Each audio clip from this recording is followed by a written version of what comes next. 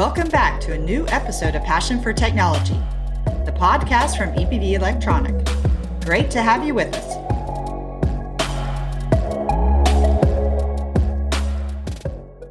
Welcome to the Passion for Technology podcast. In this episode, we'll be taking a closer look into technology trends in terms of manufacturing wide bandgap semiconductors based on silicon carbide and gallium nitride. The current market size for wide bandgap semiconductors is estimated at around $600 million globally. That's a fraction of the market for regular silicon-based semiconductors. Manufacturer estimates paint a promising picture for the near future. The market for wide bandgap semiconductors is bound to more than triple in size until 2025.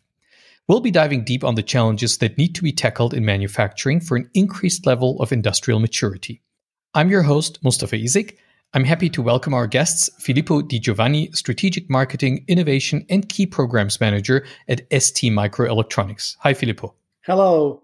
And Dr. Kevin Spear, Senior Manager, Silicon Carbide Power Solutions at Microchip. Welcome to the show, Kevin. Hi, Mustafa. Thanks for having me. Both of you are working on the manufacturing side of the business. Both of you are predestined to provide first-hand insights into what these new semiconductor materials mean for manufacturers and the trends in series production. Kevin, what do you consider to be the biggest challenges in working with silicon carbide and GaN in production? Yeah, so I think let's just go ahead and get something obvious out of the way here right up front. Engineers and scientists are inherently a skeptical group of people. We're taught to identify the worst case conditions and base our objectives around these. And so it goes with silicon carbide and GaN. Power electronics engineers, with their healthy doses of skepticism, are searching for the worst cases, and the moment they get a hit of smoke, there must surely be fire. The reality is that silicon carbide is progressing even more quickly than silicon did because of the lessons we learned with silicon. And in particular, silicon carbide has reached a very high level of maturity in production. But at Microchip, we have our own production line. And when we combine that with our foundry partner and quite common yields, our capacity is virtually infinite.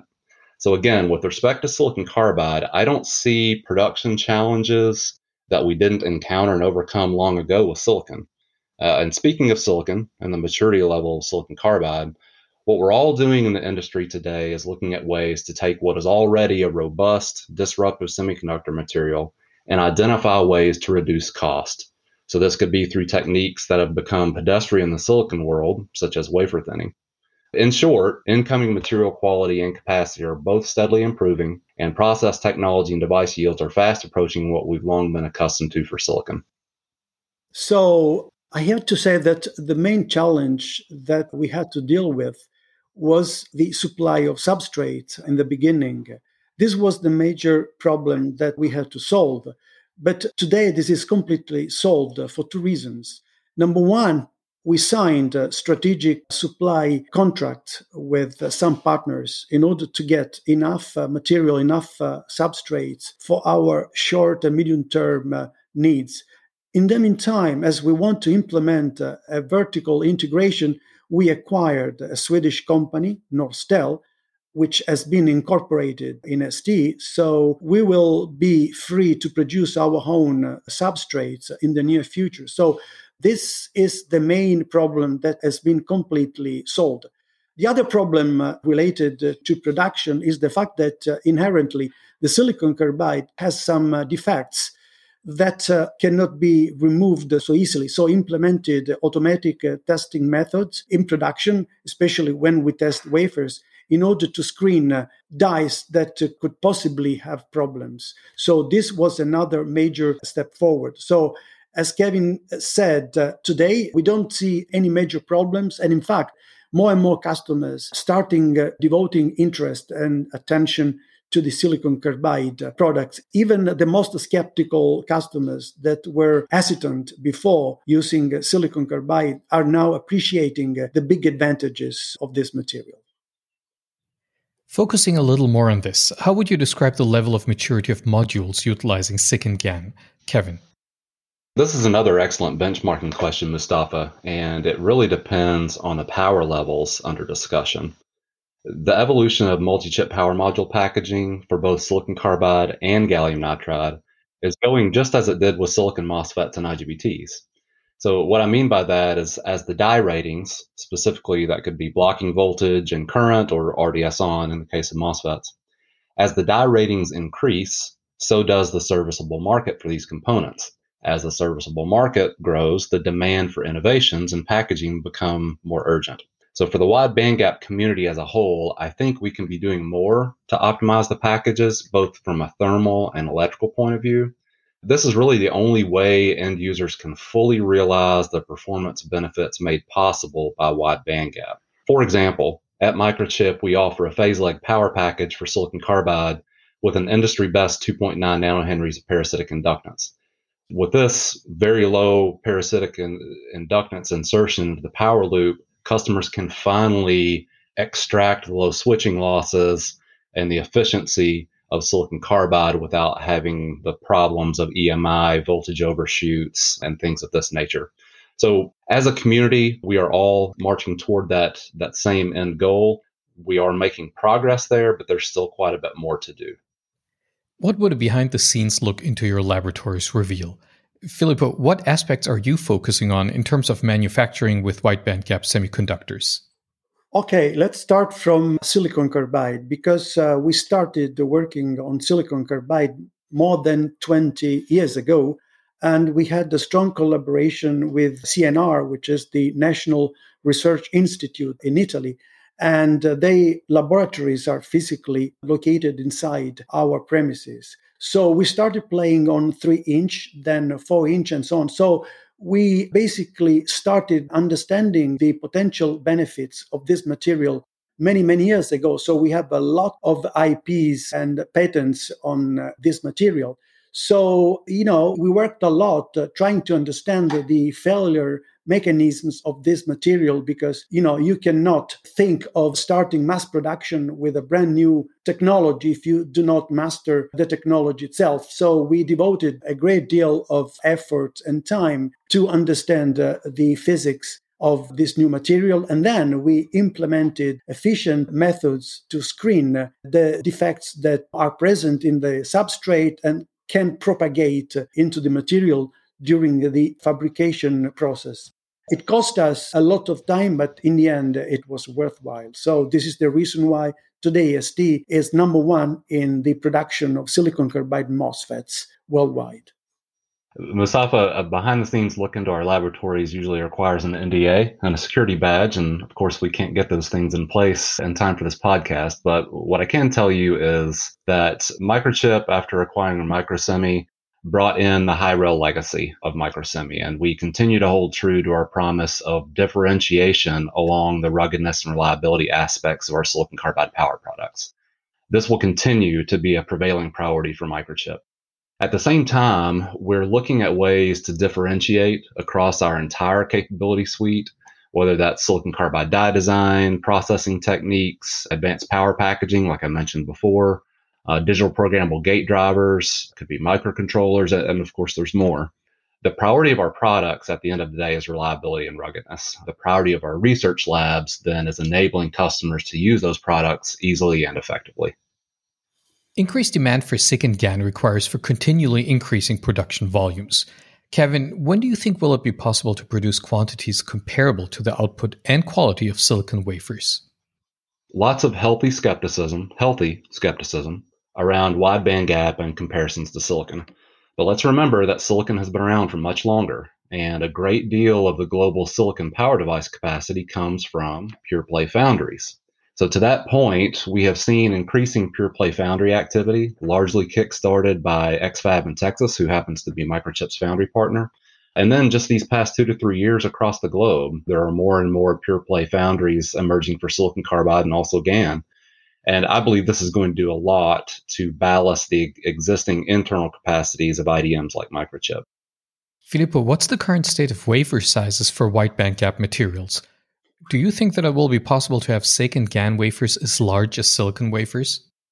Good question. Let's start from gallium nitride. Today, most of suppliers are producing at 6-inch, whereas ST decided to start production at 8-inch directly, skipping 6-inch. And this is per se a big improvement.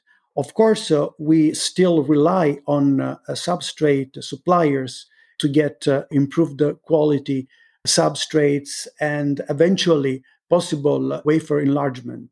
For silicon carbide, the situation is a little bit different in that basically 100% of manufacturers are using 6-inch wafers or even 4-inch. Thanks to the fact that we acquired Norstel, so we have full control of the substrate production in-house, we have already started actions in order to introduce 8-inch wafers for silicon carbide. I am pretty confident that in 3 years' time from now, we will be able to produce also internally 8-inch substrate. So it took much longer to silicon to switch over larger wafers. But I think with the new material, this process will be much, much, much faster. How are power semiconductor designs changing as a result of using SiC and GaN, Kevin? So wide bandgap semiconductors open possibilities to designers that could have never been possible with silicon. So the very performance benefits offered by silicon carbide and gallium nitride are, in fact, the root cause of many design challenges. For example, we can make converters smaller and lighter due to faster switching speeds, but with improper design, those faster switching speeds may also lead to high overshoot voltages, EMI noncompliance, or other issues. So we will absolutely realize the disruptive benefits made possible by silicon carbide, but we have to really take a step back and view the system holistically and look to offer our customers total system solutions to help them cross the chasm with silicon carbide and adopt it effectively. You mentioned EMI overshoots. So, Kevin, do you think that testing procedures and standards also need to be modified? For sure. As we push design envelopes, of course, we have to ensure that the standards we place on those components follow along. Microchip is an active participant on the JEDEC 70.2 committee that creates these standards for silicon carbide and gallium nitride. And we feel the group has done an excellent job of making sure that the community as a whole is putting out quality products into the market, just like we've come to expect of silicon.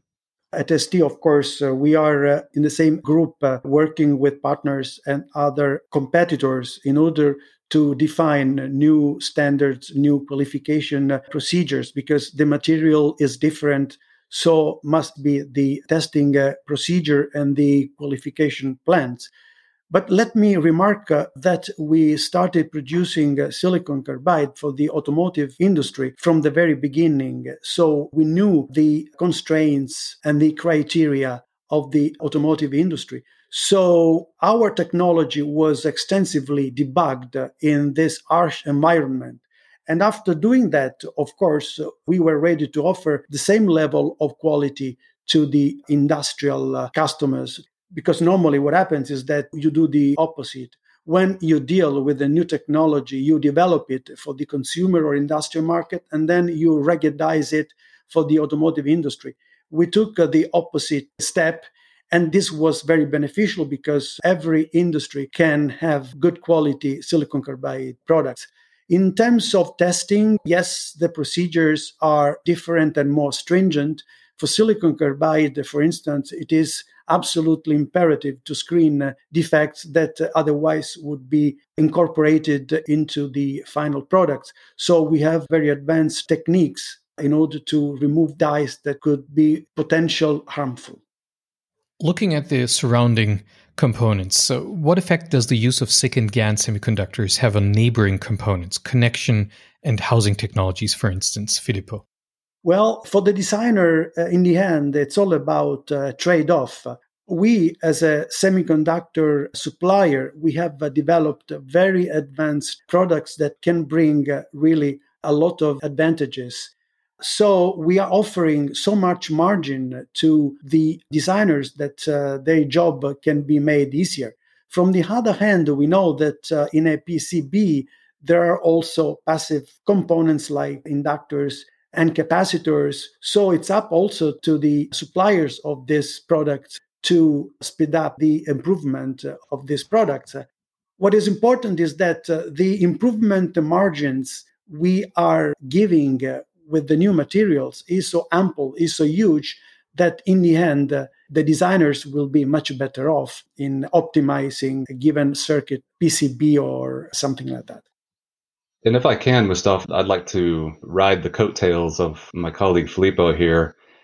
I think the effect that this is having on the suppliers of neighboring components is that this is creating very busy work days for them. Indeed, with silicon carbide, we can operate at temperatures which were impossible for silicon, so much higher, in fact, that the semiconductors are no longer the limiting component. So, therefore, this creates a challenge for the manufacturers of these surrounding components to increase their safe operating temperature range as well. Having said that, kind of like Filippo said, suppliers of silicon carbide components are not free of responsibility either. Packaging technology must also keep pace, and we're developing products toward this end. A couple of examples would be silver sintering and topside cooled packaging. These are a couple of ways that we think we can solve these challenges in tandem with the suppliers of some of the passive neighboring components. With SiC and GaN still being considered to be new materials, Kevin, will SiC and GaN eventually be mass produced to the same extent as silicon? And if so, when would that be the case? Yeah, this is a good question, Mustafa. We're happy to report that answering the basic fundamental technical challenges related to high volume, high quality silicon carbide power device production, this is an exercise that's been completed, not just by Microchip, but by a handful of our esteemed competitors as well. So the answer to the question of will they be mass produced to the same extent as silicon is absolutely yes. The better question for me, I believe, is when. I wonder if what we're talking about here is really more about obstacles to adoption. So Microchip is indeed a semiconductor manufacturer, but more so we're a solutions provider. And while one person's opinion doesn't necessarily make it the biggest challenge, I personally feel that among the biggest challenges is the shortage of solutions. Remember, we're talking about two disruptive technologies in silicon carbide and gallium nitride. So if we want our customers to realize inevitable successes sooner, we as suppliers should be prepared to empower our customers with equally disruptive total system solutions. I can also add that if we consider the total transistor market, we see that between 2020 and 2025, the compound growth will be 5.4%. When we talk about transistors, of course, I include silicon and the new material. If we go to silicon carbide in the same period, the compound growth will be more than 26%. If we go to GaN, the growth will be even higher, around 55%. So the growth rate of the new materials is very, very, very high. Not only that, but the main driving forces for the silicon carbide and also for the gallium nitride is electrification, because electrification is pushing the quantities up. And of course, as Kevin said, it's very difficult to say if there is a crossover between silicon and the new materials and when this happens, because it also depends on government and countries to put in place the right policies to increase the number of electric vehicles or to push electrification. But for sure, the trend is very positive. There are no reasons why the new materials cannot be produced at the same level as silicon in the next future. A highly interesting look into the behind the scenes and the outlook for SiC and GaN. Well, our podcast is named Passion for Technology, and you've shown that both of you are passionate about wide bandgap semiconductors. Now, I'd love to know more about the origins of your passion for technology. How about we start with you, Filippo, and Kevin, you just continue right after. Thank you, Mustafa. I like this question. To be honest with you, when I was younger, I wanted to become a physicist. Theoretical physics is in my heart. My model is Enrico Fermi, who gave a big contribution in physics and, of course, in semiconductor physics. So I think most depend upon my preference for theoretical physics. I always say to my colleagues that when I retire, I want to spend most of my time studying quantum physics. So I think this is the origin of my passion for technology. For me, this is also a great question to get some personality behind the people you're interviewing, Mustafa. So I appreciate this too. For me, even as an undergraduate electrical engineering student, I still didn't really know what I wanted to do with my career until I took on my first device characterization research project on silicon carbide Schottky diodes. And this is going back to the late 1990s. So when I finished my undergraduate degree, I then did an internship. I was very, very fortunate to do an internship at the NASA Glenn Research Center in Cleveland, Ohio, where I met sort of my version of Enrique Fermi, and he goes by the name of Phil Newdeck. Phil Newdeck was really a pioneer in some of the early silicon carbide epitaxial crystal growth studies. And indeed, they did some bulk crystal growth studies as well. When I looked at the polymorphism and the perfect triangular and hexagonal crystal facets under a microscope, I fell in love. This was fascinating to me. So the next few years was spent studying polymorphism, studying defects in the as-grown silicon carbide crystals, correlating those defects to device performance and reliability, which is now paying dividends for what we're doing today. So this was really the root of my passion, and I have been so lucky to have seen it from the days when we were taking little crystal ingots and making devices on them to now we're manufacturing high volume and 150 millimeter substrates. So it's really been a fun ride. I look forward to a blessed career going forward too in silicon carbide. These are very, very beautiful, very personal insights into your origin stories. Thank you very much for those. Dear listeners, if you want to know more about SiC and GaN, visit ebv.com/GaN-SiC. That's ebv.com/GAN-SiC. Please feel free to subscribe to our podcast, Passion for Technology, on either Spotify, Apple Podcasts, or any of the other popular podcasting platforms. Filippo, Kevin, thank you very much for the insights that you've shared with us today. Thanks for having us, Gustav. Thank you.